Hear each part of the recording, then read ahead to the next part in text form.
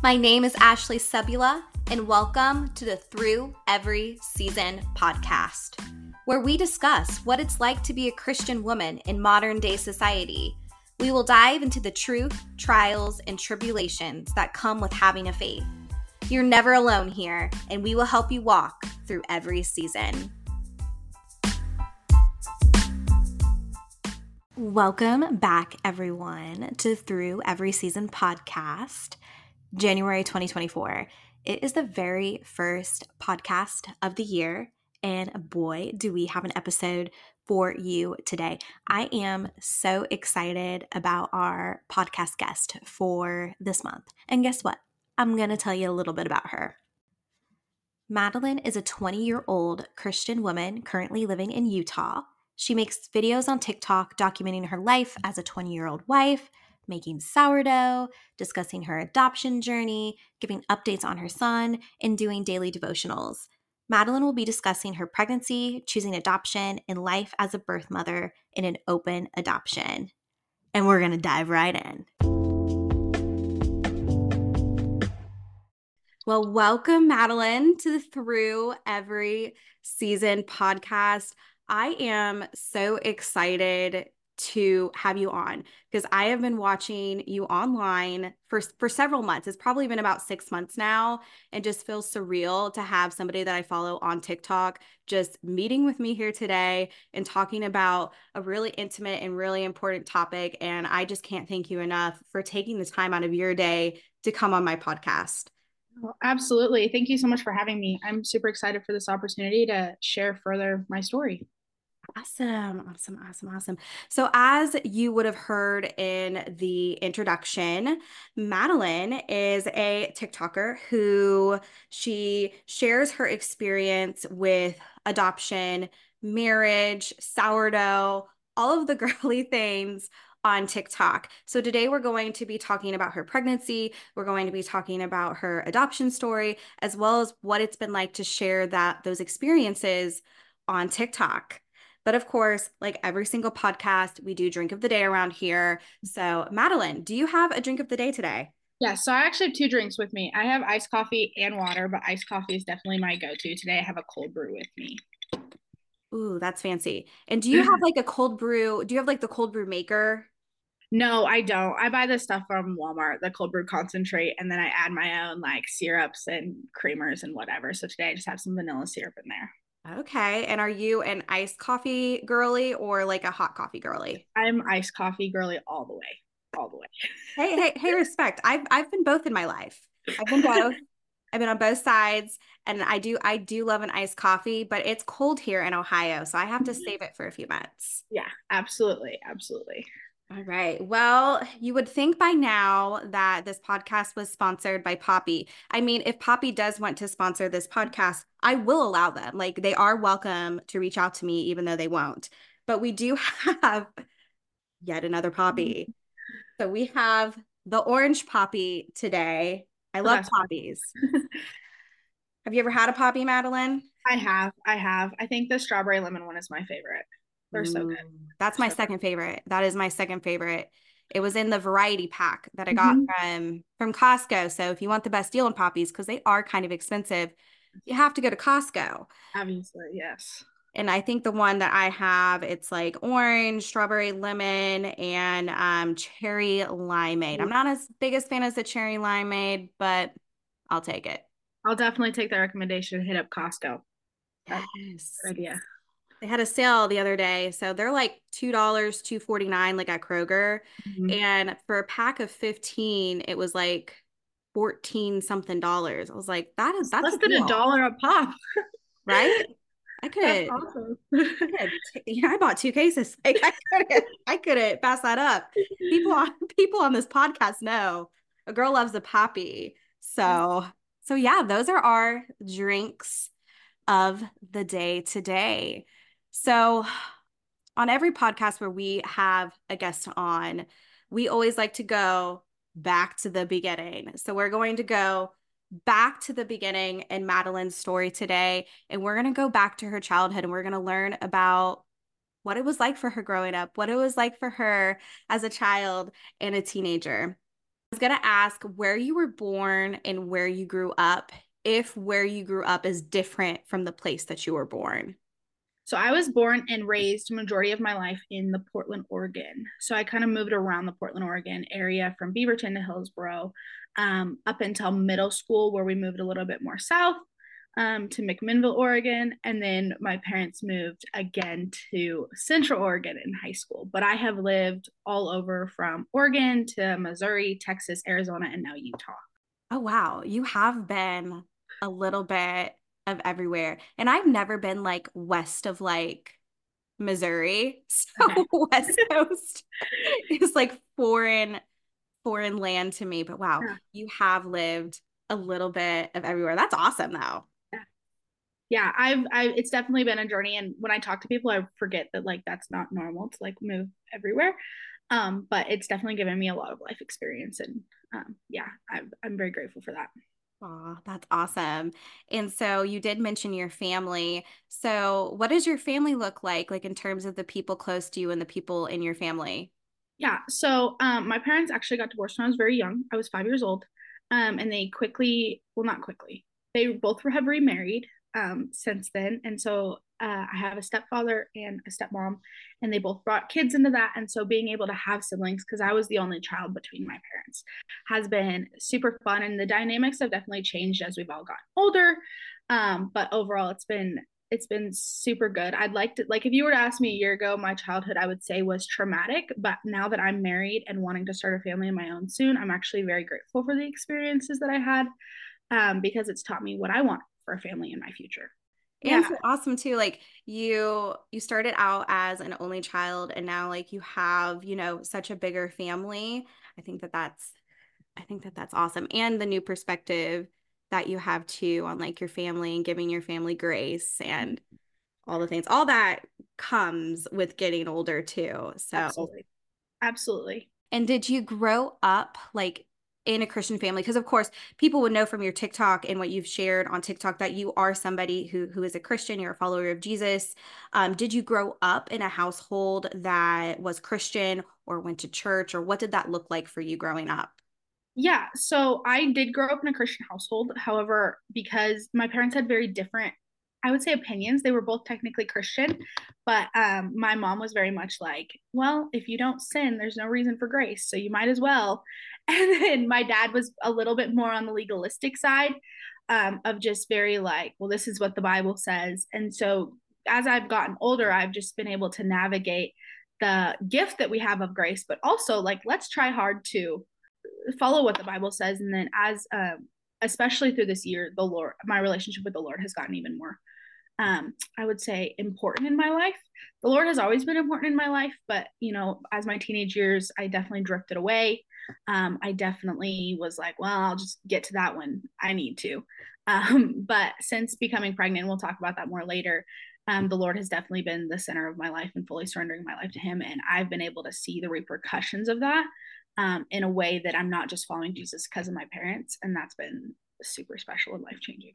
You have so, I'm just going to say this, you have so much like perspective for somebody who is 20. I'm just looking back on when I was 20 and I was like a numb nugget, like I was not as like mature and have like the perspective that you hold. And I just respect that so much about you. And I know other people who watch your TikToks probably see that about you too. But yeah, all I'm going to say, you have your life and like your faith journey much more together than I did when I was 20. So just major props to you.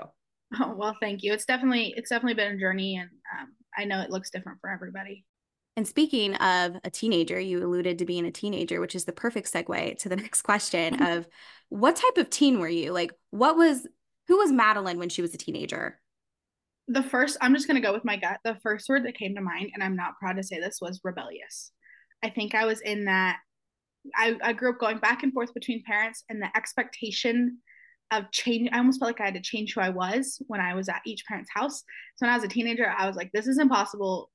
I don't care what anybody says. I'm just going to do my thing. And so honestly, I was not the best teenager. I definitely made my parents gave them a run for my money, I guess, a run for their money. So I'd say rebellious, but I'm also in a way grateful for those years because I wouldn't be where I am today without those years that got me closer to Jesus. I think a lot of people, whenever they think of teenagers, rebellious is one of the first words. It's probably top five, maybe top three, Absolutely. they think of teens. I just think it's great that again you have the perspective and you're like, I'm ready to change and I'm ready to mature. I mean, I'm 29 and I always look back on the things that I did when I was a teenager and when I was a young adult, and I literally physically cringe in the moment. I'm like, ugh. I can't believe I said that. I can't believe I did that. Like, oh, who were you? But again, it's all about growing up. It's all about moving on. And everybody's got to go through some sort of stage in life to give them some character. Absolutely. We're all looking back at those younger years and cringing because, yeah, there's outfits, there's things I said that were just, I would never do again. And I know from what you've shared online that you actually found out that you were pregnant when you were 18 years old. Yes. Yes. Correct? Okay. So you were 18, and when you found out you were pregnant, were you still in high school or were you just graduated high school? So because of COVID, I graduated a year early. Okay. So I graduated when I was 17, and I found out I was pregnant the following fall. So I graduated of June of 21, and I found out I was pregnant October 22. Um, so I was like a year and a half out. Yeah. How did you find out that you were pregnant? I'm just gonna be honest and real. I was sexually active that summer, and I was always had a very regular cycle, and so being even a day late was like really weird for me. And I had taken tests in the past, and in the back of my head, I was like, I just got off of work, and I was like, I'm just a day late. And I had a test, and I was like, I'll just take it. Like it's gonna be negative. I know it's gonna be negative, which is why I didn't originally film it. The filming that I have on TikTok is actually the second test I took. So I had like one of those cheapy ones, and I took it, and I just got ready and I wasn't thinking about it, and I looked at it and there was like a faint line, and I went to HEB, which if you're in Texas, you know what HEB is, as fast as possible, and I probably spent $40 or $50 on tests, and I took every single one of them. And so, because I was just in shock, and my mom had struggled with endometriosis and PCOS, which is why I was so careless because I was like, oh, this isn't going to happen. This is just a time in my life. I'll figure it out later. Nobody talks about how expensive those tests are. Like for Oh my real. gosh, they're so expensive. They are they are so expensive. And funny that you bring up, your mother having endometriosis and PCOS, which we have talked a little bit about on the podcast. You for yourself, are you somebody who's diagnosed with endometriosis or PCOS? I was not. I had pretty painful periods growing up, so they thought maybe, but I wasn't diagnosed until actually last month. I went in for a cyst, and they were like, "Well, you're kind of on the verge. The amount you have, if you have any more rupture, then you're technically diagnosed with PCOS." So we're in the process of treating it before I actually have a diagnosis. So as of right now, no, and I'm claiming that I don't. Oh, wow. Really awesome that your doctors are being really like proactive and almost preventative, because a lot of them are not, they're just not like that. Exactly. So, Exactly. And my husband and I want to start a family, which is why we're like, let's just go see someone, test my hormone levels, see where we are. And sure enough, my body wasn't producing progesterone and a bunch of other things. So we're gonna bite that in the bud before we want to go and start a family. so before you had your positive pregnancy test, because again, you took a lot of tests, which is so normal because it's always surreal and you're like, maybe this one was a false, Yeah, false exactly. positive. Or I don't really believe this. There's something wrong. But what were your symptoms before you had your positive pregnancy test? Looking back, I truly don't believe I had anything except for a 1 day late period, which I was very, very early when I found out. When I went to the doctor, the day I ended up testing was only 10 DPO, which I didn't even know at the time because I wasn't planning. Apparently, I'm one who ovulates later in my cycle. And so, knowing that, that's probably why I didn't have any symptoms before I tested because I was so early in that line. If you've seen any of my TikToks, that line was so, so very faint. That's why I had to take 5 digitals. Yeah, you always hear, especially like in like the trying to conceive community, especially like the words like DPO, which just means days post Yeah. ovulation, Yep. and Sorry. BFP, big fat positive. They're all like slang terms or jargon, like in the trying to conceive community. So, what were your feelings like when you had that positive pregnancy test? Well, the first feeling I had is literally days before, and if you've watched my story on TikTok, you know this. Days before I got that positive, I was starting to talk to my now husband. And so my first feeling was, oh my gosh, is he like, how is he going to feel about this? Are we still going to get this dream, love story with this baby? And that was my first feeling. My second feeling was, oh my gosh, I need to change my life and turn it around and live for Jesus because I now have a human. I can no longer be sleeping around. I can no longer be drinking. And I need to get my mental state under control because it's no longer about me anymore. So those were my top two feelings. And I like how you kind of talked about too, how, getting pregnant made you come into perspective. And I'm like, wow, like I really have to change because now I have to worry about somebody else that isn't just me, myself, and I. Exactly. And Exactly. honestly, as somebody who works with pregnant women who are in far worse circumstances Yeah. than you were, having that instinct isn't always there like they talk about. Some Yeah. people truly don't even register that they're pregnant until they are giving birth. Yeah. Yeah. No, I've heard that a lot too. Some women just check out, and especially if Mhm. it's not a planned pregnancy, they almost pretend like, oh, it'll just go away, or oh, it's not there, or oh, I don't need to worry about it until it's physically here. When there's just so much more to that. There's so much more to that. It's very complex. It's very Very. complex, and it is truly different for everyone. So I know that you talked about your now husband and kind of where he was at the time that you found out that you were pregnant and kind of where you guys were both together at that time. What was the relationship like with the father of your child at that time? So the relationship with my father of my child was he was in a very bad spot. I had met him at a party. I had known him for maybe a few weeks. It was very surface level.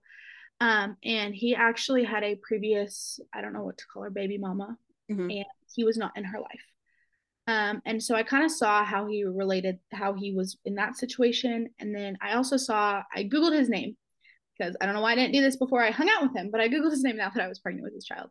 And he had some things on his record. And so for my safety, my baby safety, I thought that in this situation, it was best not to tell him that I was pregnant and we can get into that later, but he does know now. But just through my pregnancy and while I was still in the same city as him, I wanted to protect me and protect my baby at all costs. So I didn't tell him. And we weren't talking every day. So it's not like it was something I had to hide. Course. And I'm sure that that was really hard to deal with all of the emotions of being pregnant and then finding that out about the person who helped create your child. I imagine that that was just extremely stressful and also just more emotions to just pour on top of the other ones that you were feeling at that time. Yeah, absolutely. And I think my biggest concern was it was less about me and more about the baby. It was like, okay, well, what would be best for baby? And so I was definitely very prayerful during this time because I was like, I want to make the best decision. I don't want to be the person that keeps my child from their father, but I also don't want to be the person that puts my child in harm's way if I could have avoided it. So it's very a teeter totter to balance. And now looking back, I'm happy with the decision I made to keep it from him during my pregnancy. That's really good. So, obviously, after you found out you were pregnant, you were probably exploring what's going to be the next steps. Like, what is life going to look like for my child?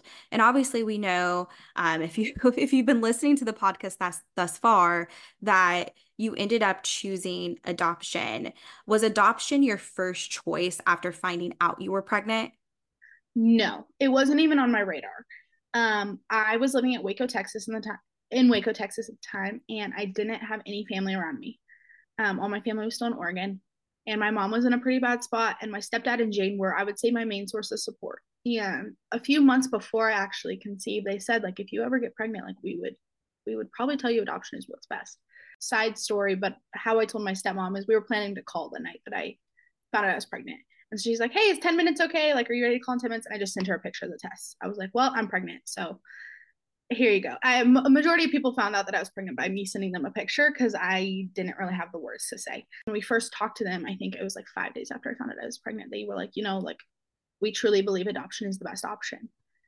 And it took me a while to get into that. And I remember I was very against it. Like the next week, I sent them this angry text, like, how dare you think I'd be a bad mom? Like it went on and on and on. I was only 5 weeks at the time. And so adoption wasn't on my radar until I started watching videos. And I came across this one YouTube video of this birth mom and adoptive parents, and it was such a close relationship. And I remember just praying and being like, God, this is what I want if this is what you want me to do. Because I don't want to not be a part of my child's life. I don't want to feel like a burden to adoptive parents or anything like that. So it wasn't on my radar. Well, it was kind of on my radar, but it wasn't something that it was in the back of my mind. Like I would never choose that because I had wanted to be a mom my whole life.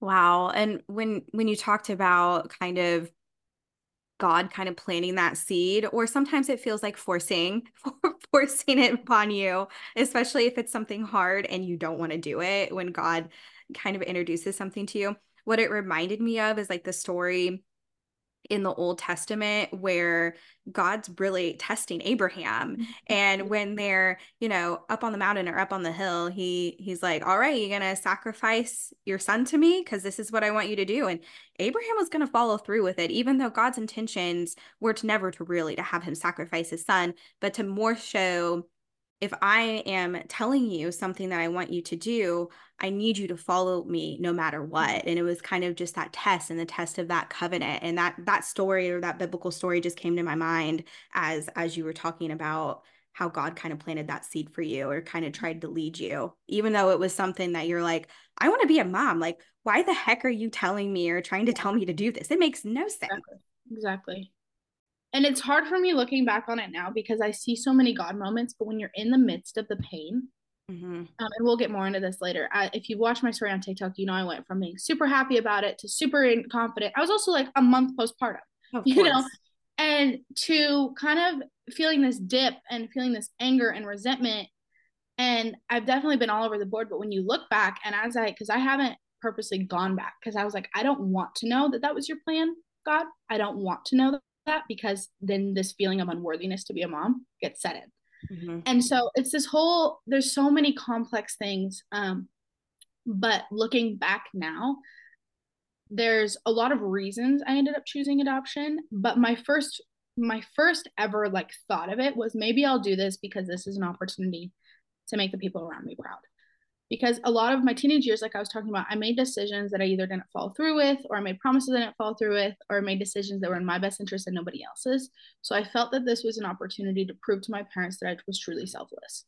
And I don't feel that that was the reason you should make decisions, but at the same time, overall, I'm glad that I decided to go down this path, as hard as it was.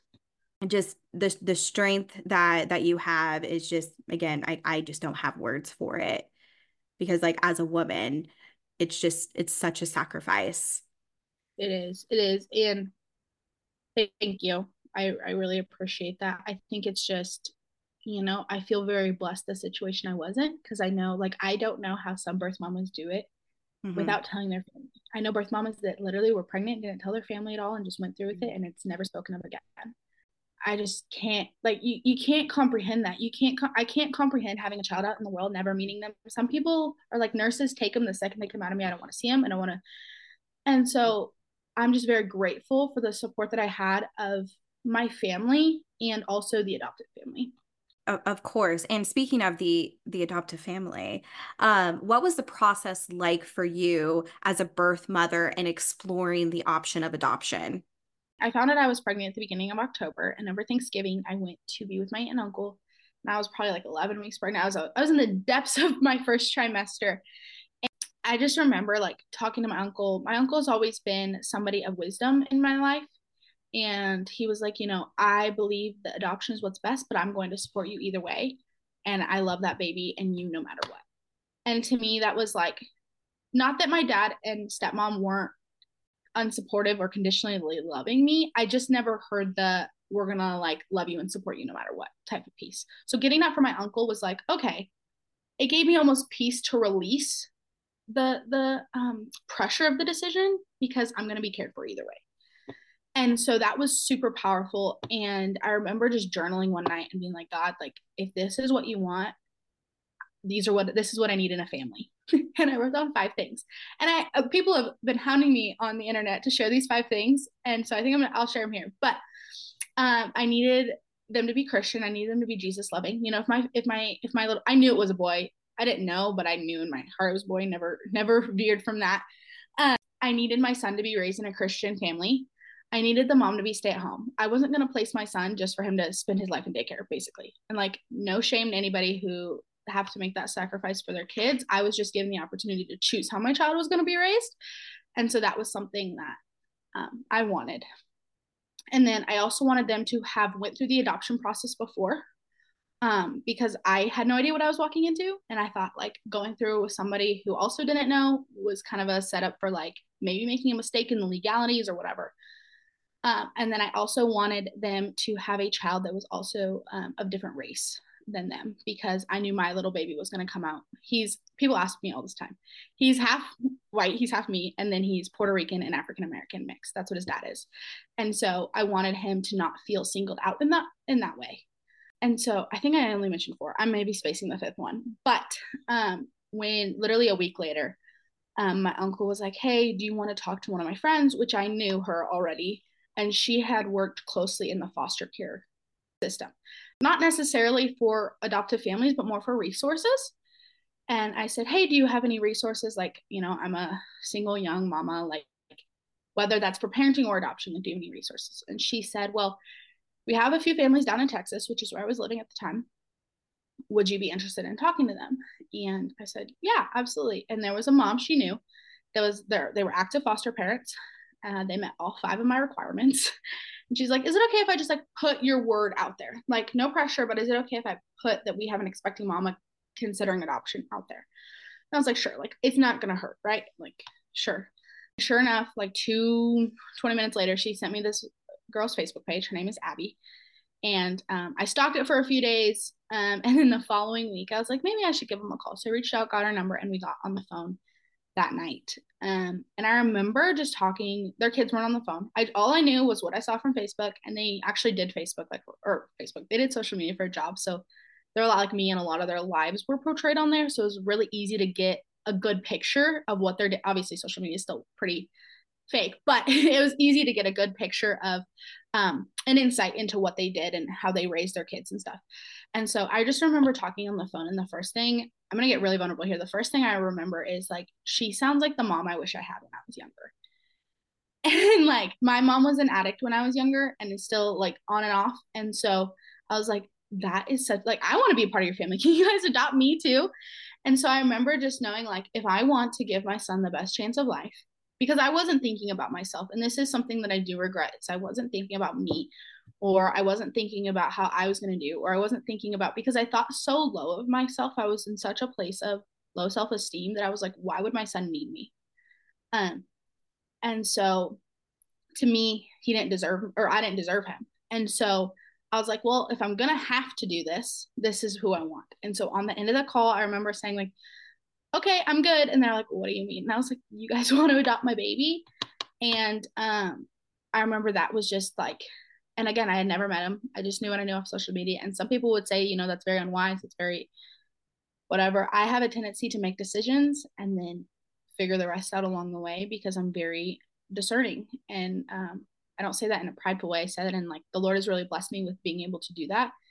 And is adoption hard? Yes, but I can say without a doubt, and I've said this throughout the entire journey, not once have I swayed from this, is I can say without a doubt, this is the best adoptive family that I could have chose. I will never regret who I chose to place my son in. Sorry, that was a whole long rant, but Oh no. And gosh, it was so beautiful, almost made me cry. So just such like sorry about that.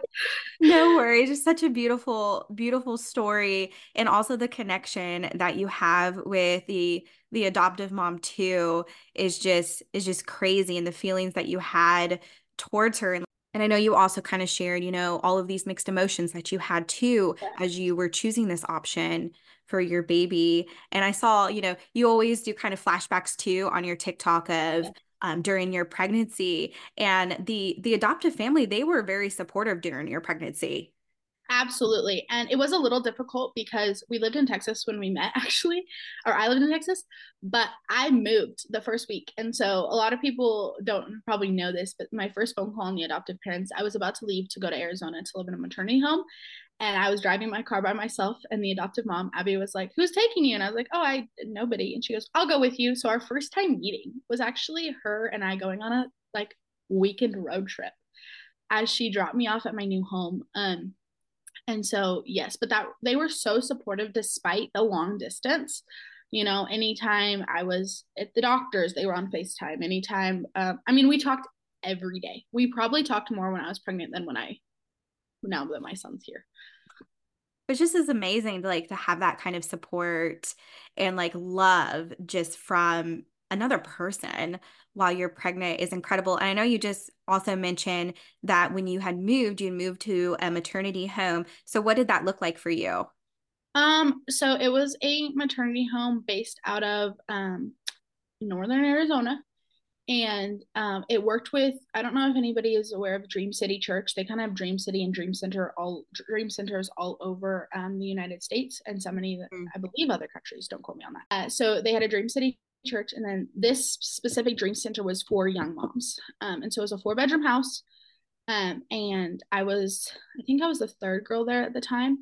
And it was just what I needed during pregnancy. I was surrounded with young moms who got it, especially I had a pretty difficult pregnancy, so they understood that. Um, Mhm.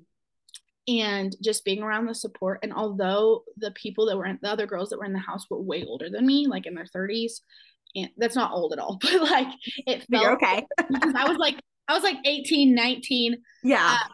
and both the people I was with had either one or more kids living with them at the time, and so it was an amazing opportunity. And I recommend it to any single moms who reach out to me through TikTok that live in Arizona, because they provide jobs that you can bring your babies to work at that are very like, so you basically get to build your life and not feel like your life is over because you unexpectedly got pregnant.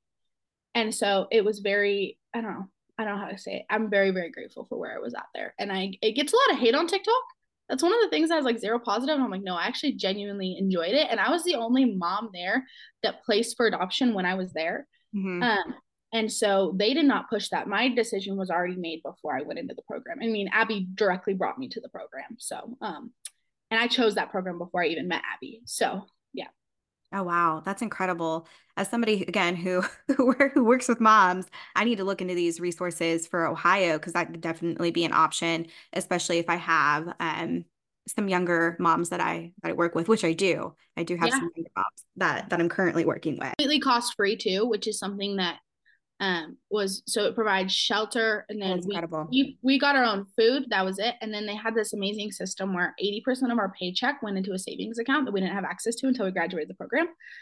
And so that's kind of how I was able to move and like set up on my own when I did leave, because I had this amazing savings built up. And so yeah, it was. I'm very, very grateful for that.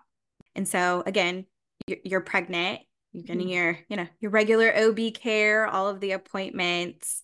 Um, did you want to find out the gender beforehand? I know you had the mother's intuition that your baby was a boy, but did you find out the gender before birth? So this is actually kind of a funny story. My first call with Abby and Brenton, the adoptive parents, after it, we were kind of texting, and I texted them my first ultrasound picture, and they were like, "Do you want to find out?" And I was like, "Well, honestly, I don't have to prepare for this thing." It sounds so bad, but I was like, "I don't." So this is my intuition. I think it's a boy. I know without a doubt it's a boy, but I'm only 11 weeks. There's no scientific, thing. And at that point, I hadn't seen an OB yet, like an actual OB. I went to like a pregnancy center when I was like really early, but not OB yet because I was moving. And they're like, "Let's keep it a surprise." So we kept it a surprise up until 24 weeks. I had some like leaking, and I went in just to get my like water to see if my water was leaking. Um, and they gave me this packet on my bedside table, and I was being nosy. I was like, I'm going to read my own file, not thinking anything of it. And on the top, it says, "Mother does not want to know gender of the baby." And then right below it, it says "male fetus." And then it had like all these things. And I was like, "Abby, I know what it is." And she's like, "Well, based on how you said that, I know it's a boy." And so our plan was to keep it a secret, but we kind of all knew it was a boy from the beginning. Like, I don't ever remember thinking like, oh, it could maybe be a girl. I mean, we had a girl name picked out. But that's just kind of how, yeah. Oh gosh. Yeah. Well, I guess your intuition was very strong. Again, you have the gift of discernment. So, prime example right I there. hope it's like that for the rest of my babies because I don't want to wait 5 months to find out. No, it's hard. It is really, really hard. They do have those sneak peek tests that you can find out like as early as like 6 weeks. I think sometimes there can be some errors if you're like before, I think it's like 11 weeks or something. But I've known people that have done it and it's been accurate. I know one of my moms that I'm working with right now for my job was telling me that they wanted to do one of those tests like just the other day. So, Yeah, I don't know. I've heard 50-50 on those things. I'll probably, with my next babies, just get it done during blood when we do genetic testing at like, I think 11 and 12 weeks because that's yeah, it's about 12 accurate. weeks. The Yeah. NIPT test. Yeah. Mhm. But you used to have to wait till your anatomy scan. And Yes, which is a I long don't know how time. moms wait till the end of birth. I truly don't. But It's hard. That was my mom did with me. And of course, she had me in 1994. And with her insurance, it actually didn't cover like the scan to find out gender. So she didn't know I was going to be a boy or a girl. And it wasn't her choice, obviously, because it wasn't covered by insurance and they were a lot more expensive back then. But by yeah, the time my brother was born, like 6.5 years later, they that was covered. So she didn't find out with him. that's funny. I didn't even realize that. Oh It's yeah. how medicine has changed. It's crazy. No, it is.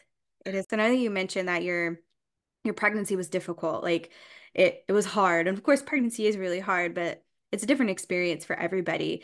What was the remainder of your pregnancy like for you leading up to your delivery? Yeah, so I'll kind of also go back to first trimester because I didn't really touch on that. But after I found out I was pregnant, I mean, I was sick, sick, sick, sick. It was very hard to keep things down. I was actually went into the ER a few times for like passing out due to dehydration because I couldn't keep anything down. Um, and that kind of settled around like, the normal 13, 14, 15 weeks, which I was very grateful for. Overall, I think my decision, because I made my decision to do adoption so early on, I felt the weight of that decision in my pregnancy. And kind of how I describe it is this is the best analogy. It feels like somebody handed me a $1 million check and then told me to keep it safe for 9 months and they expect it back in perfect condition. And it's like that's a lot of responsibility. And but I was in the triage, that's what it's called, triage, like 60 plus times. And I had Medicaid, so I was like, I don't even worry about it. But I also lived right across the street from the hospital. So the tiniest of things, I was like, I gotta go make sure this baby is okay because it's not mine. And looking back, I wish that I was more in tune with my mother's intuition. I was just so scared for this baby, and I was so scared to let the adoptive parents down. And so I definitely like at 26 weeks, I stopped wearing, I could only wear my Birkenstocks because my feet were so swollen. The amount of times I got tested for like gestational diabetes, or not gestational diabetes, maybe it is, preeclampsia, that's what it is, was insane. I never had it. I was just so swollen. Apparently, I'm just one. I swell up like Kim Kardashian. That's who I look like when I'm pregnant. I just swell up like crazy. And so that was really hard because being on my feet was hard. I know I've posted pictures if you guys want to go see those on my TikTok. They were something else. And then towards the end, I was like 35 weeks when I ended up getting kidney stones. And so the last few months or the last few weeks of my pregnancy, I had adoptive mom come at 35 and a half, 36 weeks, because I was like, I don't know when this baby's going to come. I'm about to get this baby out of me myself because the kidney stones were too big to pass, but the baby's head was in the way. So they couldn't go laser them. So they're basically, you got to wait for birth. And so I'm pretty sure I passed the baby and the kidney stones at the same time, but that made the last few weeks of pregnancy very, very difficult. And emotionally, it was hard because I didn't know how to prepare. I was so focused on preparing emotionally for birth, surrendering my baby, that I wasn't really thinking about the physicality, and it hit me like a train. And we can talk more about postpartum later. But yeah, so overall, I truly believe that a lot of the reason my pregnancy was stressful was because of my choice to place for adoption. And I believe that going forward, my pregnancies will be a lot different, knowing I get to take that baby home. And so, yeah, I didn't have, I mean, the kidney stones and the nausea were probably my biggest things. But overall, I think just the stress of carrying somebody else's baby got to me because I was overthinking every little symptom. That's a perspective too that I don't think a lot of people think about. Like like the stress, and then what you talked about, the pressure of I'm carrying this baby inside of me. And not only is it a human that I'm responsible for and that I have to keep safe inside of me, but I need to make sure nothing goes wrong. Otherwise, you're going to have that guilt, even though it wouldn't be your fault anyway. Yeah, Hindsight always being 2020, because I'm giving my child to another family and gifting them with my baby. So that is a lot of pressure that I'm sure other people never even think about when they think about adoption and like what it's like for the birth mother during pregnancy. yeah, absolutely. And when I was little, I actually wanted to be a surrogate. And so when I was going through this process, I almost thought about it that way because it kept me from getting attached, which you still get attached no matter how Of hard you try. course. That's why I struggle with, I don't know if I could be a surrogate again because that pressure was just like, and the adoptive parents had nothing to do with this pressure. Hmm. They were so very kind and so very loving through the whole process. I think it was just my own, I'm also a perfectionist, very type A. And so thinking of this, I'm delivering you this gift. And if it's not perfectly wrapped and perfectly okay and perfectly healthy and doesn't cost you more money in hospital bills, that's going to be what, I get praised for. And it was this very, it was not, if I could go back and do it, there was a lot of different things I would change about my perspective and my, I don't know how to say it, just like my relationship with the pregnancy, if that makes sense. Oh, 100%. And again, type A girly over here. So I can 100% relate with you in in that regard, and can imagine, if I was in your shoes, oh my gosh, I would have been the same way.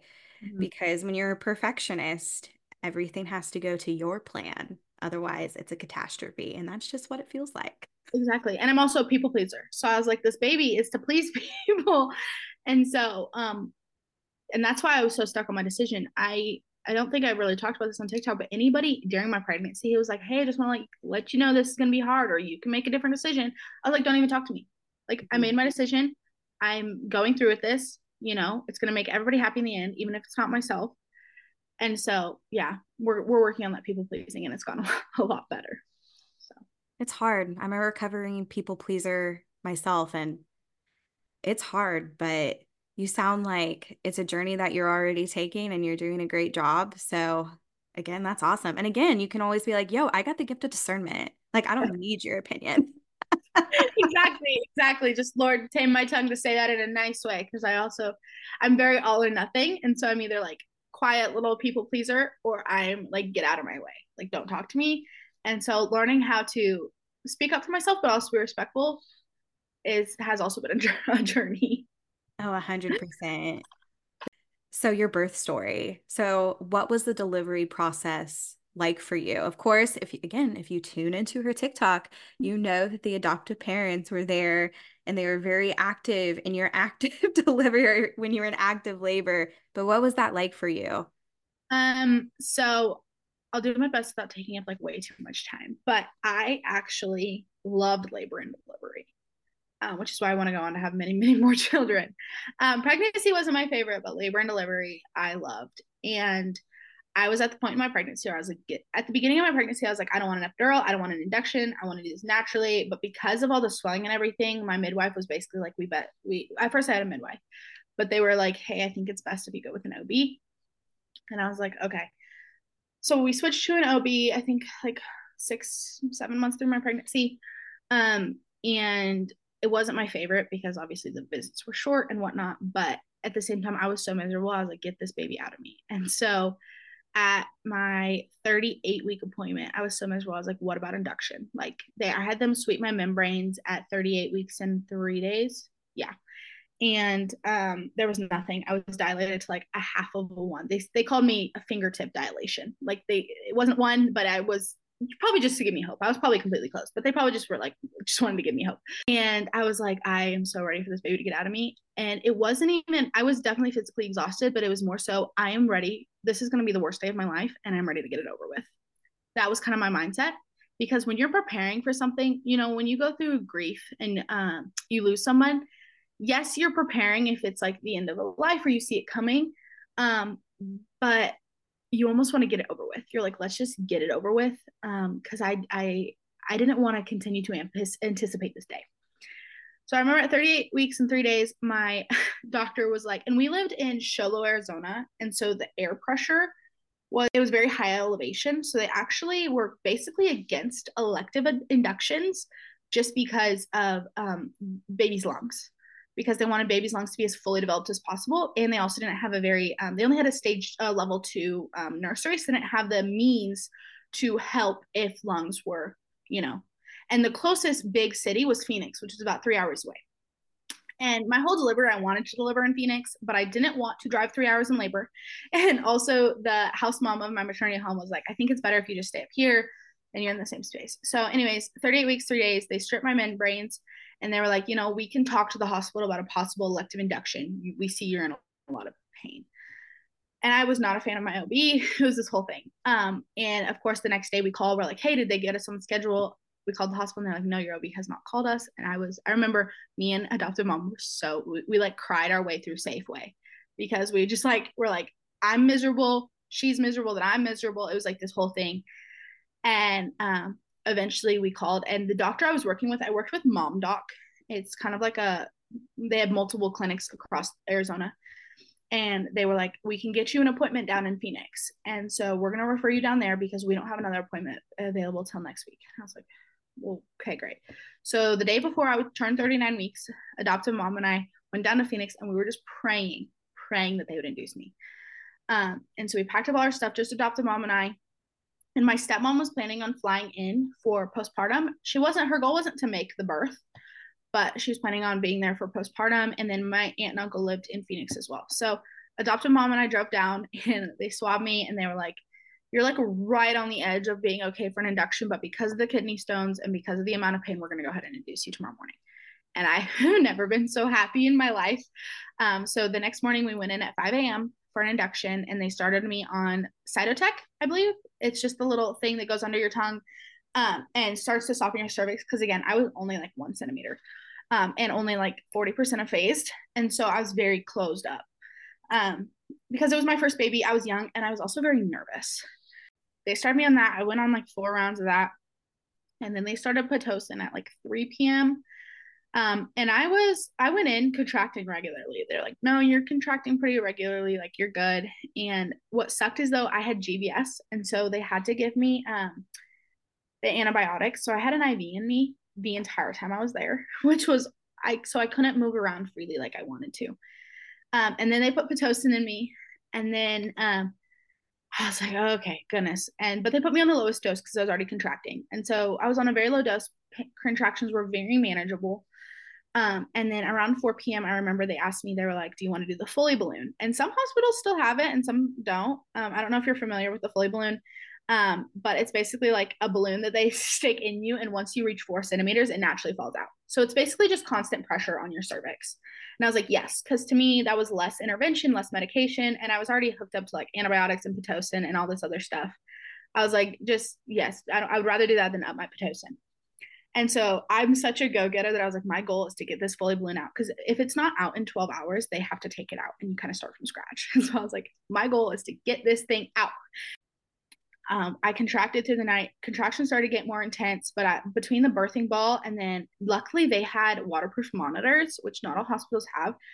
And that was the best pain relief ever, was sitting in the tub, and adoptive mom and adoptive dad switched. So everybody kind of went home. My uncle went home. But adoptive mom and adoptive dad kept switching. One would stay asleep, and then one would just basically make sure I didn't fall asleep in the tub and then hold the hot water on my belly. And that helped so much. I had worship music playing. I had a doula that was willing to drive the 3 hours from where we originally were, which I was so grateful for. That was another thing. I didn't want to go to Phoenix because I'd lose my doula, but she was amazing and drove and made a weekend trip.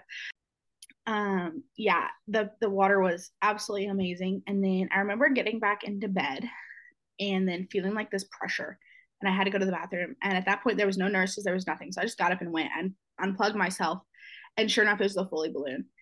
And I remember a lot of blood coming with that, and that was scary because I hadn't seen blood since way before I was even pregnant. And so I remember that kind of made me really scared, but luckily we got baby back on the monitor and I was okay. And then that was the first time I felt like real relief. I was able to kind of sleep, and this was like 4ish in the morning. I was sleeping, and then I woke up to a huge kick. My son kicked me, and then and then they were also like adjusting the monitors. He was a movie baby, so they were in there every 20 minutes adjusting the monitors because he did not want to stay on the monitors. And so I remember feeling this huge kick and like almost crunching up. And in that moment, my water broke. And I was very grateful my water broke naturally. I was terrified to get my water broken because those needles are terrifying. But it was the most intense. I was like, oh, that's what it feels like. So yeah, the 5 times this earlier the week that I was in the hospital thinking my water broke, I just peed myself. Like that's what it feels like. So now I know what it feels like. And sure enough, my water broke. And that's when things kicked up a notch. At that point, I tried my best to refuse as many cervical exams as possible. They were super uncomfortable for me. And I know that's not everybody's experience, but they were super uncomfortable for me. And so I didn't, if I was there until I had a baby, and it didn't really matter to me. And I had them check me then, and I was at like a 6.5, I think. And at this point, I'd been at the hospital for 24 hours. So I wasn't in active labor for 24 hours. I mean, I was definitely like, I was getting exhausted because I hadn't slept. And I remember laboring without the water was like, without my water intact, was so much more painful. And so they tried to get me, baby was also flipped. So he was sunny side up, which was causing a lot of pressure on my back. And I remember just screaming in pain, like screaming through the contractions, trying to breathe through them. And that's when everybody got woken up, and that's when everybody came back. And I remember they had me flip on my hands and knees to try to flip him. And that's when I knew I needed more pain management because I was so exhausted that I couldn't even hold myself up. And I said it was less for pain management and more for I need to sleep before I have to push this baby out. Because I'm not going to be able to have the strength to push this baby out if I don't get some rest. And so I remember being like, okay, can I have some? They had nitrous oxide. Well, apparently they were out. So then I was like, the adoptive parents always make fun of me because I was in so much pain. And then I stopped very quietly in between contractions. I was like, can I have the epidural now? Like, apparently I was super sweet because I wanted them to be nice to me, and I also wanted them to come fast. So I was like, I need to be as nice as possible to get them here. And I'm very grateful they let the adoptive mom in the room while I got my epidural. I remember just screaming through contractions because staying still. I actually had to get 2 epidurals because the first one only numbed my left side. And so I got my second epidural that finally worked around, I think like 7:38 a.m. of the following day. And that was glorious. From 8 to like 11 a.m. I slept. I just slept. I got rest. People were coming in and out. That was my main goal. And then I woke up at like 11:30ish, and I said, I feel like you guys put another Foley balloon in me. Like I thought they put another Foley balloon. They're like, no, we didn't put another Foley balloon. I was like, no, I swear you guys did. And they checked me and I was at a 10. And that's when I think all the emotions hit. And I was like, well, first of all, thank you for the epidural because I was able to get rest, which let my body relax and I think fully dilate. Even though that wasn't my plan, I'm very grateful I got that. And that's when all the emotions hit me. I started to get very emotional. I kind of had my uncle come in the room because I was like, okay, this is happening. This is real. But until you're there being told you're about to push a baby out, it doesn't feel real. And I remember just being very emotional. Also, I had the labor shakes, which were awful. It feels like you have like the worst flu ever because I was like nauseous, but I couldn't throw up. So my doula and my uncle were kind of by my side, and then adoptive mom came in and out. And my stepmom had just landed.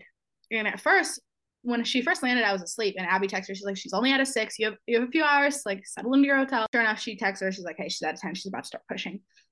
And again, my stepmom wasn't planning on being at the birth, but I'm very grateful she was. And I remember my uncle asked me, he was like, hey, how can I support you during labor? I was like, well, if my stepmom's not there, I'd like you there for emotional support. And I remember my stepmom arrived and the relief on his face that he could leave. I was like, oh, I don't think you wanted to be here for that anyways. I had during those pushing, because obviously like the first few hours of pushing, you're only with your nurses. It was if you go back on my TikTok and look at photos, we had so much, like we were laughing. I was making jokes. I was honestly having a really good time. I think also I was forcing myself to kind of be funny and laugh because I didn't know the pain. I used humor as a coping mechanism. And so I knew that the amount of I didn't know what to expect, but I knew what was to expect was going to be hard. And so I was kind of like trying to laugh my way through it. And then sure enough, 3 hours later, I did push for 3 hours, but it didn't feel like that. It went by like so quickly. And they were like, do you want a mirror? And I thought they were going to hand me like this handheld mirror. No, they rolled in like a full length, like 6-foot mirror. And everybody was there. Adoptive mom, adoptive dad, doula, stepmom, everybody was looking at the mirror. And I was like, this is lovely. But I liked it because I got to it was actually motivation for me to keep pushing. And I'm also a go-getter and I have a history of weightlifting. And so every push I was like, I'll push one more contraction, one more. And then once he was out, he got laid on my belly. At first I wanted him on adoptive mom, but they said they couldn't do that. and he came out kind of having a hard time breathing. And they could tell he was very purple when he got out. You could see the photos. It was very emotional. I just kind of leaned back, tried not to look at him, but I held his head because they didn't put him on my chest, so he wasn't like right here. He was more so like right on my stomach. And it was a moment that I almost took a big breath, like, okay, pregnancy is over. And that to me was relieving, because it felt like all this buildup. I was like, okay, he's here. I can like relax now. And then they took him over and then to like the little bed area. And then he had to go to the NICU for just like an hour, very short time. By the time he was out of the NICU, I was still getting stitched up. So it was very small time. So adopted mom and adopted dad went with him. Doula and stepmom stayed with me. That's why I'm very grateful for doula and my stepmom, because I love the adopted mom and she's such a great support, but I knew in that moment she'd be there for baby and I needed my own support system. And so, yeah, they stitched me up. They gave me a placenta tour. I don't know if that's a thing for everybody, but that was very interesting to me, but also very cool. Yeah, then they transferred me to my postpartum room. And I talked about this a little bit in my video, but that was really hard, being wheeled to a room without my baby. And then once I was in my postpartum room, that's when nurses and adopted mom came in and I got to hold my son for the first time. So that's just a little bit of my birth story. I love birth and I will do it again many times probably.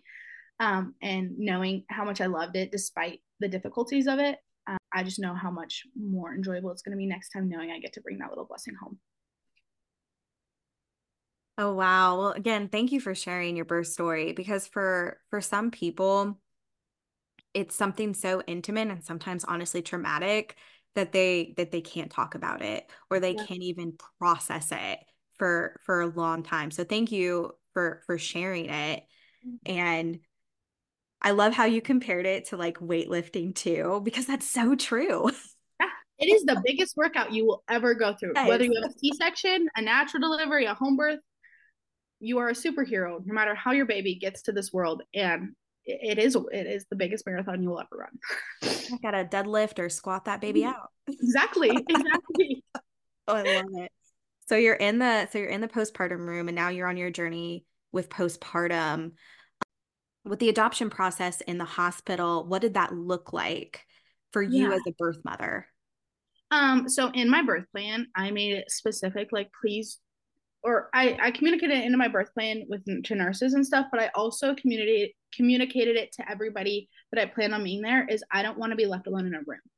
Not because I was going to do anything, but I didn't want to make myself susceptible or vulnerable to nurses coming in and making comments. And so you could definitely tell, obviously I was there for a while, so I went through a lot of nurses.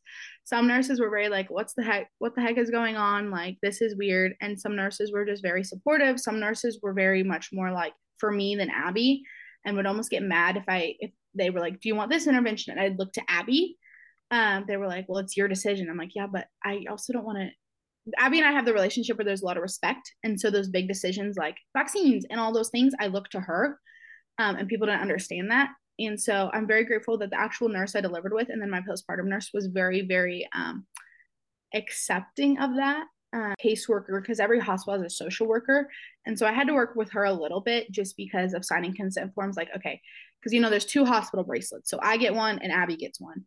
And then like, can they go home with the baby? Things like that. I did have to work with, and she was pretty understanding. She was pretty cold, but it wasn't hurtful in the way of like, oh, I'm gonna miss my baby. It was more so like, can't you just understand this so you can make this process easier? I was very much so like, don't talk about it, rather than like, looking back, I wish more people ask questions like, hey, like we can provide you resources if you want to do this. Not necessarily because I'd take them, but because I wish I was more informed. But in the moment, I was so like stuck on my decision. I was like, do not talk to me about anything else. I want, and so the less that they talked about the adoption, the easier it was. It also makes me sad too because I hear this a lot again. I work I work with pregnant and postpartum moms. Yeah. So just how hospitals, I mean, again, I'm sorry to all the people who work in healthcare, but I'm sure that you're going to snap to this. They just don't have person-centered care. They Mm-hmm. don't. It's all about their process and how they can get their paperwork done and get you out the quickest that you Mm-hmm. can. And again, I hear this from my medical director at my job too, who's worked in a hospital. And it just Yeah. makes me so sad because I feel like if you work in labor delivery, your number one plan or your number one motive should be working with the mother on her birth plan and making her comfortable and providing her the best person-centered care. And sadly, in the United States, it's not like that. But again, I can make a whole podcast on that. So that's a Yeah. topic for another Yeah. day.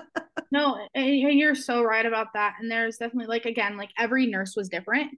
Mhm. Because I mean, it's hard being a nurse. You're bringing your own values into a Mhm. workspace that you can't speak of. And so, I mean, I'd have a hard time being a nurse. Like, it would be hard. It would genuinely be hard for me to watch a birth mom give birth. And so, like, who knows their own situation? So I just gave them a lot of grace because I was like, I don't know what you've been through. You could be a birth mom for all I know. Exactly. You know? And so, but it is very like structured, like as I got to my postpartum room, luckily they put us in rooms right next to each other so I could walk back and forth. But anytime I walked back and forth, I felt bad. Like the nurses station was like right there. And I would walk back and forth and they'd like look at me and I'm like, okay, like I'm his biological mom, like I can go in there. Mhm. And so I just hoped and prayed before we went in there that like they would see that the relationship between Abby and I would speak for itself and they wouldn't feel like birth moms, by the way, if you know a birth mom or anything, we naturally feel like a burden, no matter how amazing. Like my adoptive parents are amazing. They've never did anything to make me feel like a burden. I just naturally felt like a burden. And so like I'd text her before I went in. I was like, can I come into your room and say hi to Briar or whatever? That's my son's name, by the way, Briar. And like, but the nurses were like, what are you doing? Like you placed this baby. Why would you be there? And like the first thing they said was like, okay, well, here's the pills that stops you from lactating. And I'm like, who said that? Like who said I didn't want to pump? Who said, and it wasn't necessarily that I wanted that. It was just the assumption that I wanted to close off and move on and pretend that this never happened. And so even when I went in there for his first bath, they kind of looked at adoptive mom like, do you want her here? Like, and I was like, I literally just birthed this child. I'm watching him give his first bath. And so you're so right with just like, it's not person centered. And adoption is, although it's so like, once I've entered TikTok and entered into the adoption world, it's so much more, like, it's so much more around us than we see. It's just so taboo. And I think that the more we I don't want to ever normalize it because it stems from brokenness. However, I do want people to be aware of the things they say because it could be so hurtful and you never know what that person has been through.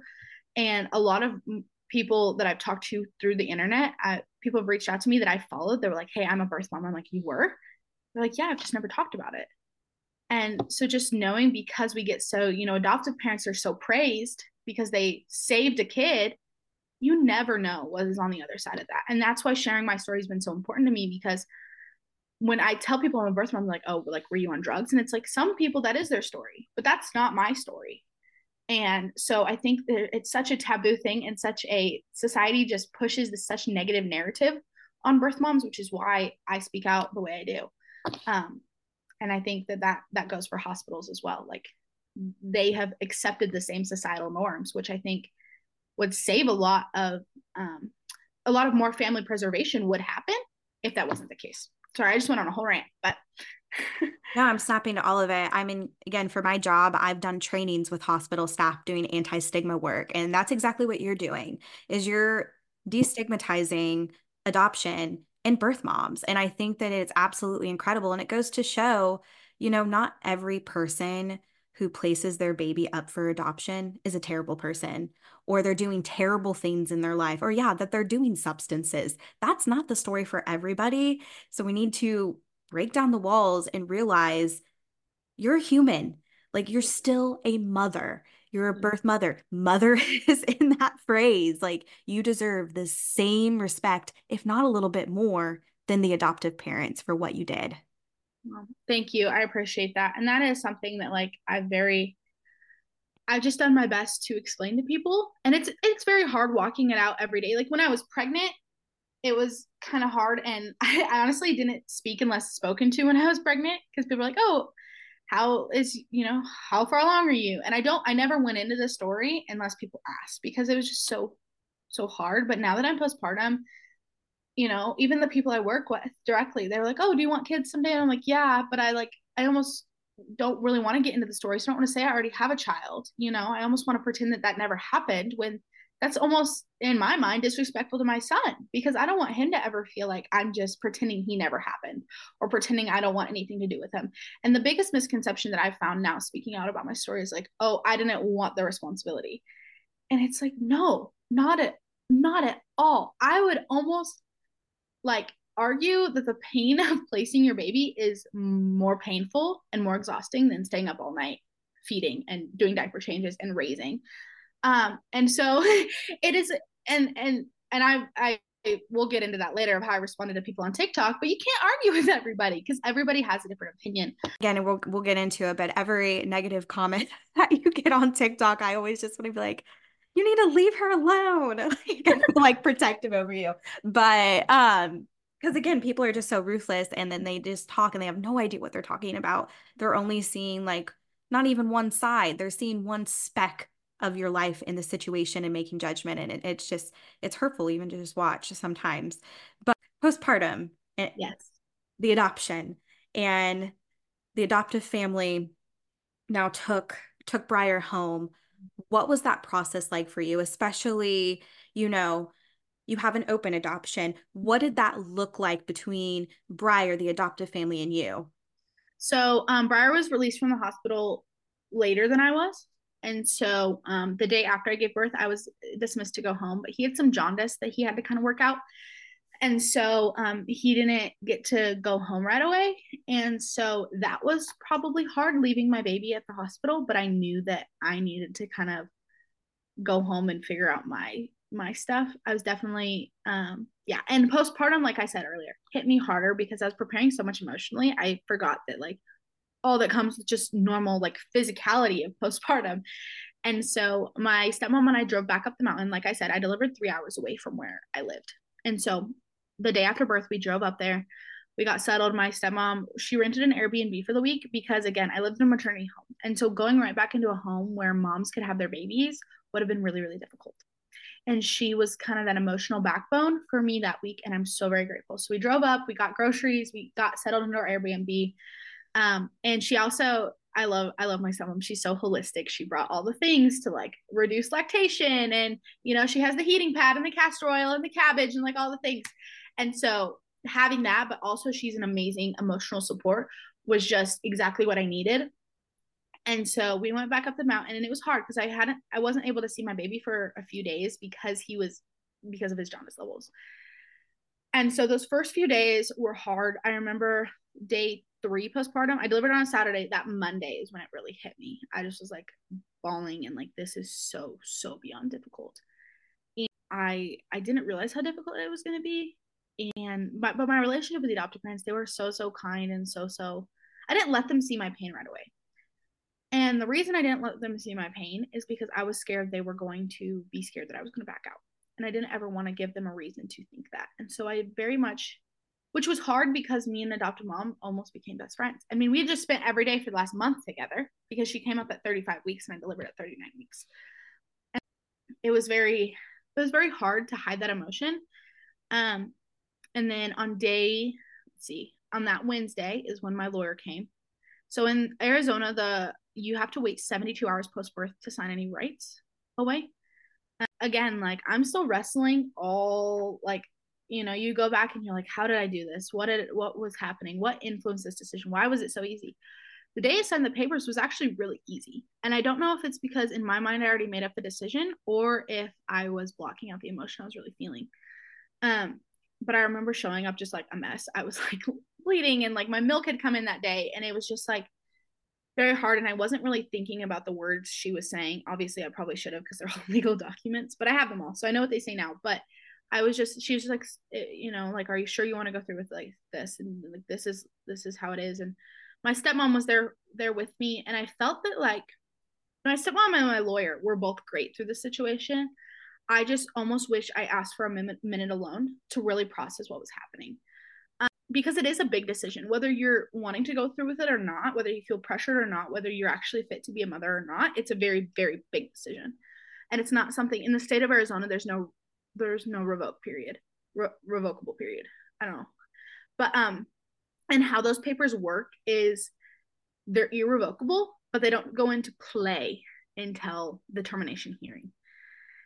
And so, and it was an ICPC adoption, so there was a lot of legalities. ICPC is interstate compact. So because we were going over Arizona to Texas, there was a lot of legalities. I had to have a lawyer in Arizona, they had to have a lawyer in Texas, yada yada yada.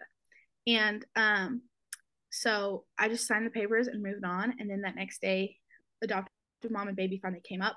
And we thought that they were going to be there for like 2 or 3 weeks because we didn't know how long the ICPC process was going to take because she had to be cleared to go home. It took less than 24 hours.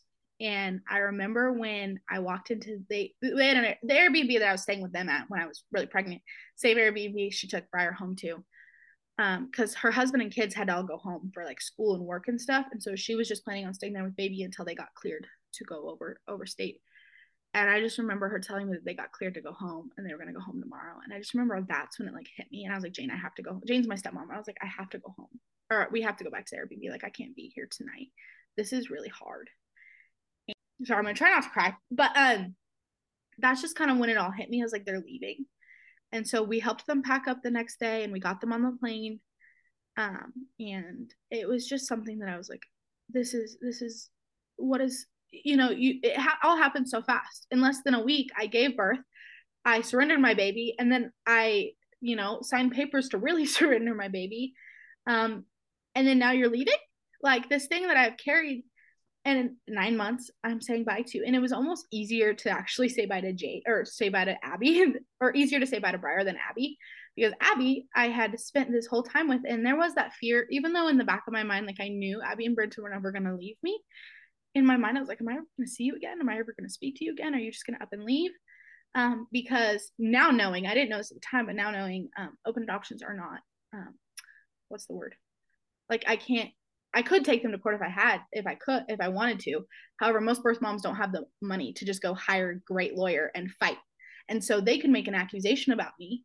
And if I didn't have the money to fight that's it. The adoption's closed. And so I think that was probably really hard.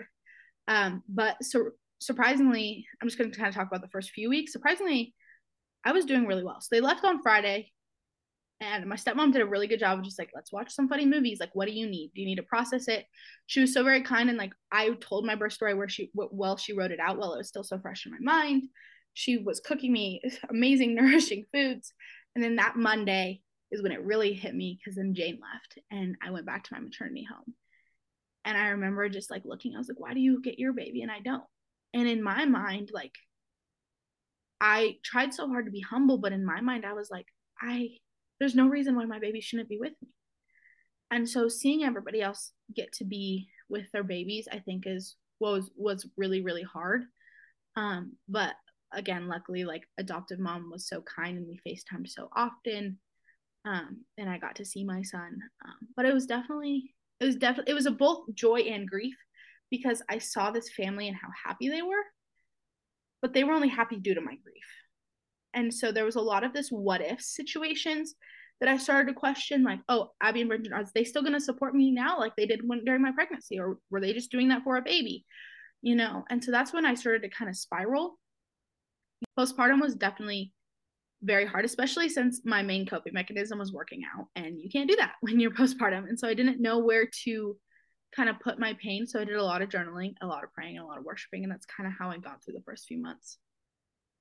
What you shared is extremely important because adoption isn't black and white. Mm-hmm. And a lot of people view it that way. They view it as like this either, oh, this beautiful thing, or there is, of course, as you know, especially on TikTok with the adoptive community, there's also a lot of negative, like, oh, it's like a form of human trafficking, or you hear all of this negative, but there's a lot of stuff in the middle. Like there's a lot of grief. There's a lot, again, of the things that you talked about. There's all kinds of these different experiences and emotions that you were feeling, and they're all valid. Mm-hmm. Thank you. Yeah, and I think that it's so much more complex than people make it out to be. And I think as humans, we try to black and white everything because it's easier for our mind to comprehend. And I was the same way up until this situation. The Lord really was like, you got to learn how grief and joy can coexist. Because if you can't, you're not going to get anywhere. Like, even growing up, I was like, well, I either had a traumatic childhood or a happy childhood. And it's like, no, there was parts that had both. And so learning how to, as I had a counselor that said, It's not or it's not or, it's both and. It's how to hold that both and. You can feel this and feel this, and that's okay. And giving myself that permission, because again, like we'll talk more about TikTok comments, but you're so forced to feel the same way consistently. That's not how God created us. We're gonna flex and move, and especially through grief. Grief is not linear. It is not linear. In fact, I was doing better 2 weeks postpartum than I was doing 4 months postpartum. And I think just learning to accept that and giving ourselves permission to feel what we need to feel um, is kind of how we move through it, and move through it quicker than if we were just black and white, because we're not robots. And so giving ourselves that permission is, I think, really powerful. No, all of that is so so good. And I love how you talked about grief and joy coexisting. But again, just thank you so much for just sharing all of the different emotions that you felt during that time. And I know now you get to do a lot of FaceTimes with Yes. Abby and then your son, and then you were able to do one longer visit, and then of course you had the very short visit in Texas, I think like a month or two ago when you finalized the adoption. But how has that process been going? It's been good. Honestly, things look a lot different now than I thought they would when I was pregnant, and that's simply because I got married. When I was pregnant, I was like, because Abby and Bridget were my main source of support, I was like, I'm gonna spend every Christmas and every Easter and da da da da da. But now I'm married, so things look a lot different. But my first visit was so, I think we both me and the adoptive parents went into it not hesitant, but definitely like, okay, let's be prepared to work through some roadblocks.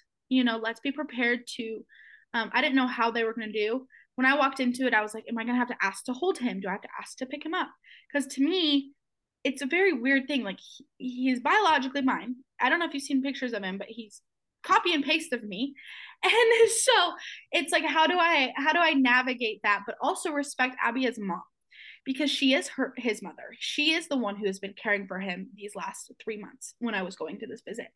And so I walked in very just like, I don't know, but the Lord was so, it almost like I reunited with Abby like never before. It was like, okay, because anytime when I was pregnant, I got to see her, it was so exciting. And saying goodbye to her was so hard, because we genuinely did build this beautiful friendship, which in a way, a lot of people could be unhealthy for a lot of birth mom and adoptive moms. But for me, it was something I really needed. And so it was like being with my best friend again, and then almost like sharing a baby. I don't know how to like describe it, but it was like I could hold him whenever I wanted to. And even at the end of the week, I was like, she held him again. She's like, oh, but I haven't held you all week. Your mom got you all week.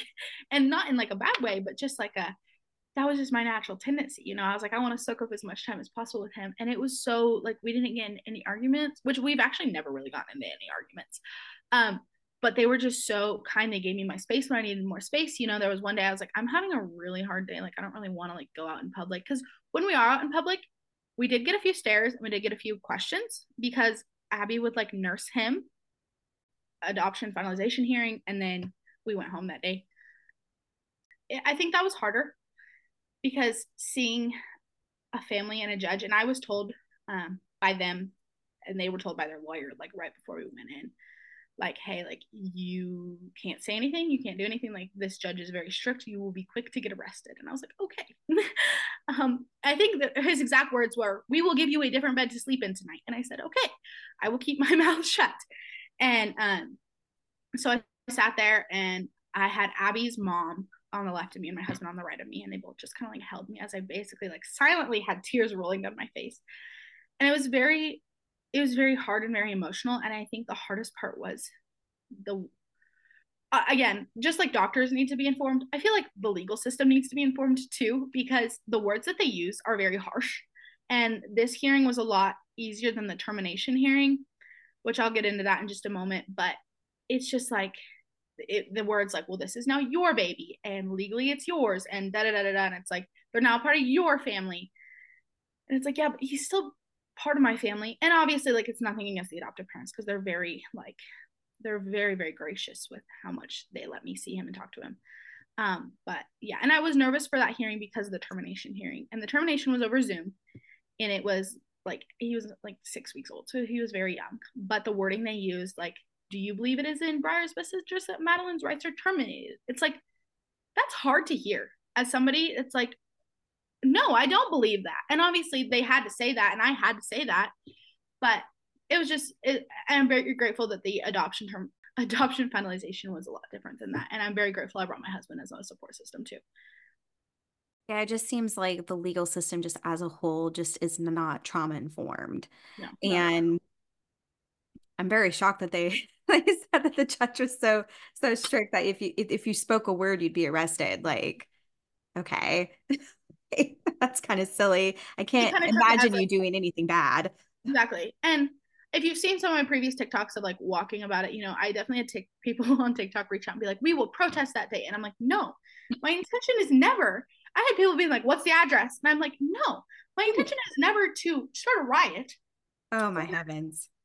And I think that's also why they saw that, is because I'm pretty sure they might have Googled me and I could have come up. So maybe that's why they said it. It's just very much like, I'm the type of person, I'm a very peacekeeper, but I do speak more out on TikTok because nobody can respond to me. I mean, they can, but not right away. And so, and when I was processing all that on TikTok, it was very much not against the adoptive parents. And I did my best to make that very clear. And so the things that people, even the other day, I gave like a positive update, and somebody in the comments was super passive aggressive, like, oh, I'm so happy to hear you finally speak positive about the adoptive parents. And I'm like, Oh, I think I what saw that. said against them? And navigating these emotions, obviously there's times where I'm like, I feel resentment because in a way, we're all humans. We Exactly. all sometimes think the grass is greener on the other side. So seeing somebody happy while you're grieving, naturally there's going to be emotions coming up, but that's when we have to be like, okay, that's fleshly emotions, like that's not the truth. So there's a difference between what you feel and what the truth is. And I've navigated that very openly on social media, and the reason is because I don't want anybody, I don't know what I would do, and I want to be the person I wish I had walking through this. Mm-hmm. And the amount of birth moms that have reached out to me, or potential adoptive parents, or anybody, adoptees that have reached out and genuinely wanted to have conversations with me, has made all the hate worth it, because it's something that, again, I don't want to normalize, but I definitely don't want anybody to feel alone in that. And Mm-hmm. it's been super healing for me too. So people could say like, well, this isn't something you air out on social media. And it's like, I haven't said everything I've wanted to say on social media. I've been very picky and choosy with what I put out there. I've just wanted people to feel seen and heard if they are in a situation like this. Because you can't Google and just see the ups and downs. You see adoptions, you can see birth moms, 20 years down the line, you can see a birth mom who's about to become a birth mom, but to actually navigate the ups and downs, that's what I wanted people to see. Like, it's not linear. There's going to be days that are harder, and there's going to be days that are easier. And that's why I've shared my story so openly. Again, people put out what they eat every second of the day, and clearly the people saying that have never been like in their local like people in the know Facebook group where they share way too much. Yes. And you're actually sharing very fruitful things. So it's kind of like a go touch the grass type of moment to everybody doing that. But again, like I just think what you're sharing is clearly, as you said, like so many people have reached out to you. Like it's helping people. It's helping so many people, and you sharing what you're sharing is going to, and probably already has, changing people's lives and inspiring them. Yeah, and that's my goal in sharing. I haven't. Most of my family doesn't know I share, and that's why I went on TikTok. Is because TikTok's one of those things where my grandma and grandpa don't follow me over there. They follow me on Facebook. And so as I'm starting to share more on Instagram, and now I have a YouTube channel, which is a whole other thing in and of itself, it's given me the opportunity to kind of share unbiasedly, because Mhm. I don't have that what's it called? Like, I don't feel like I have to hide what I'm saying to please somebody. There it goes back to the people pleasing. And now that it's growing and it's becoming a source of income, they're starting to be like, oh, you've been doing this for a while. Like, let's talk about that. But I think just having that open space to share vulnerably, and also share, like, be honest, like, I'm human. I don't Mhm. have the same opinion on adoption as I did 6 months ago, or a year ago, or 5 years ago, or I will tomorrow. People don't understand this on TikTok, or maybe they do and they just want to hate, but like, emotions and opinions can change and fluctuate Totally. based on circumstances. You know what I'm rooted in? I'm rooted in God's word and God's truth. And that's kind of what's kept me kept me stable and kept me grounded in this season, because even in my worst days, I can go there and find truth. And even in my best days, I can go there and find truth, because it is unwavering and he is the same today, yesterday, and forever. And so being grounded in that is truly how I've gotten out of that, like, you know, some days I feel like I'm out of control because I feel crazy. And that's my goal, is to push people to the word and be like, look, people have saw me walk through this very raw and openly from, I think I was in August, I posted my first TikTok. So 2 months postpartum to now 7 months. You can go back and see the journey. And people ask me all the time, like, how do you get to where you are today? The Lord. That's the only reason. Absolutely incredible. And I love how you talked about, you know, opinions change, emotions change, but God's word doesn't ever change. And if you want to really have a solid and firm foundation, that's your foundation that you need to base your life on and base your decisions on and base who you are on, is on the word of God, because it will never change. Yep, exactly. And so that's my biggest, when people come to me, and it's so cliche to say, but like, there's nothing you can do to fill a void until you get in your word. Last final question. How is married life? How is married life? It is so good. And I'm so grateful for my husband, because he was kind of thrown into the mix of this. Because I didn't know what to expect from this. And he didn't know what to expect. Like I said, emotions change. You know, we got married, I was 4 months postpartum. And so navigating these like months has definitely been up and down, but he's just been an amazing, amazing supporter. And it's so amazing just to do life with your best friend. It's like having a sleepover every day. That's what I tell people. And I think in a society, people are pushing, like, don't get married young, like, get your career settled and experience life. And it's like, why wouldn't I want to experience life with somebody you know is going to support you and unconditionally love you and do life with you, especially when that foundation is on Jesus. So it's been amazing, and he's been such a blessing. Oh, that's so great to hear, and so beautiful to hear. And again, I know I've thanked you throughout this entire thing like 400 times. But again, I just want to thank you just wholeheartedly for coming on to my podcast, for sharing what you shared. And thank you also for doing what you're doing on TikTok and social media, the YouTube, all of it, which I will list all of those in the description of the podcast as well, so people can go and they can follow you and they can find you and they can see what you're doing every single day, because I know you like to post all your routines, which I love. But again, just from the bottom of my heart, just thank you for coming on and then sharing your story. Absolutely. Thank you so much for this opportunity. I feel like podcasts give such a more in-depth version than just like 60-second TikTok. Yeah, thank you. I really appreciate it. Oh, thank you. And as we always say on every podcast, you're welcome to explore your faith here. Jesus always welcomes you home, and so do I. Thank you for tuning in. Thanks for being here. You can listen to the Through Every Season podcast on Spotify and Apple Podcast. Feel free to follow us on our social media platforms on Facebook and Instagram, and the handles are mentioned in the description of the podcast. Welcome to my family. Thanks for being here.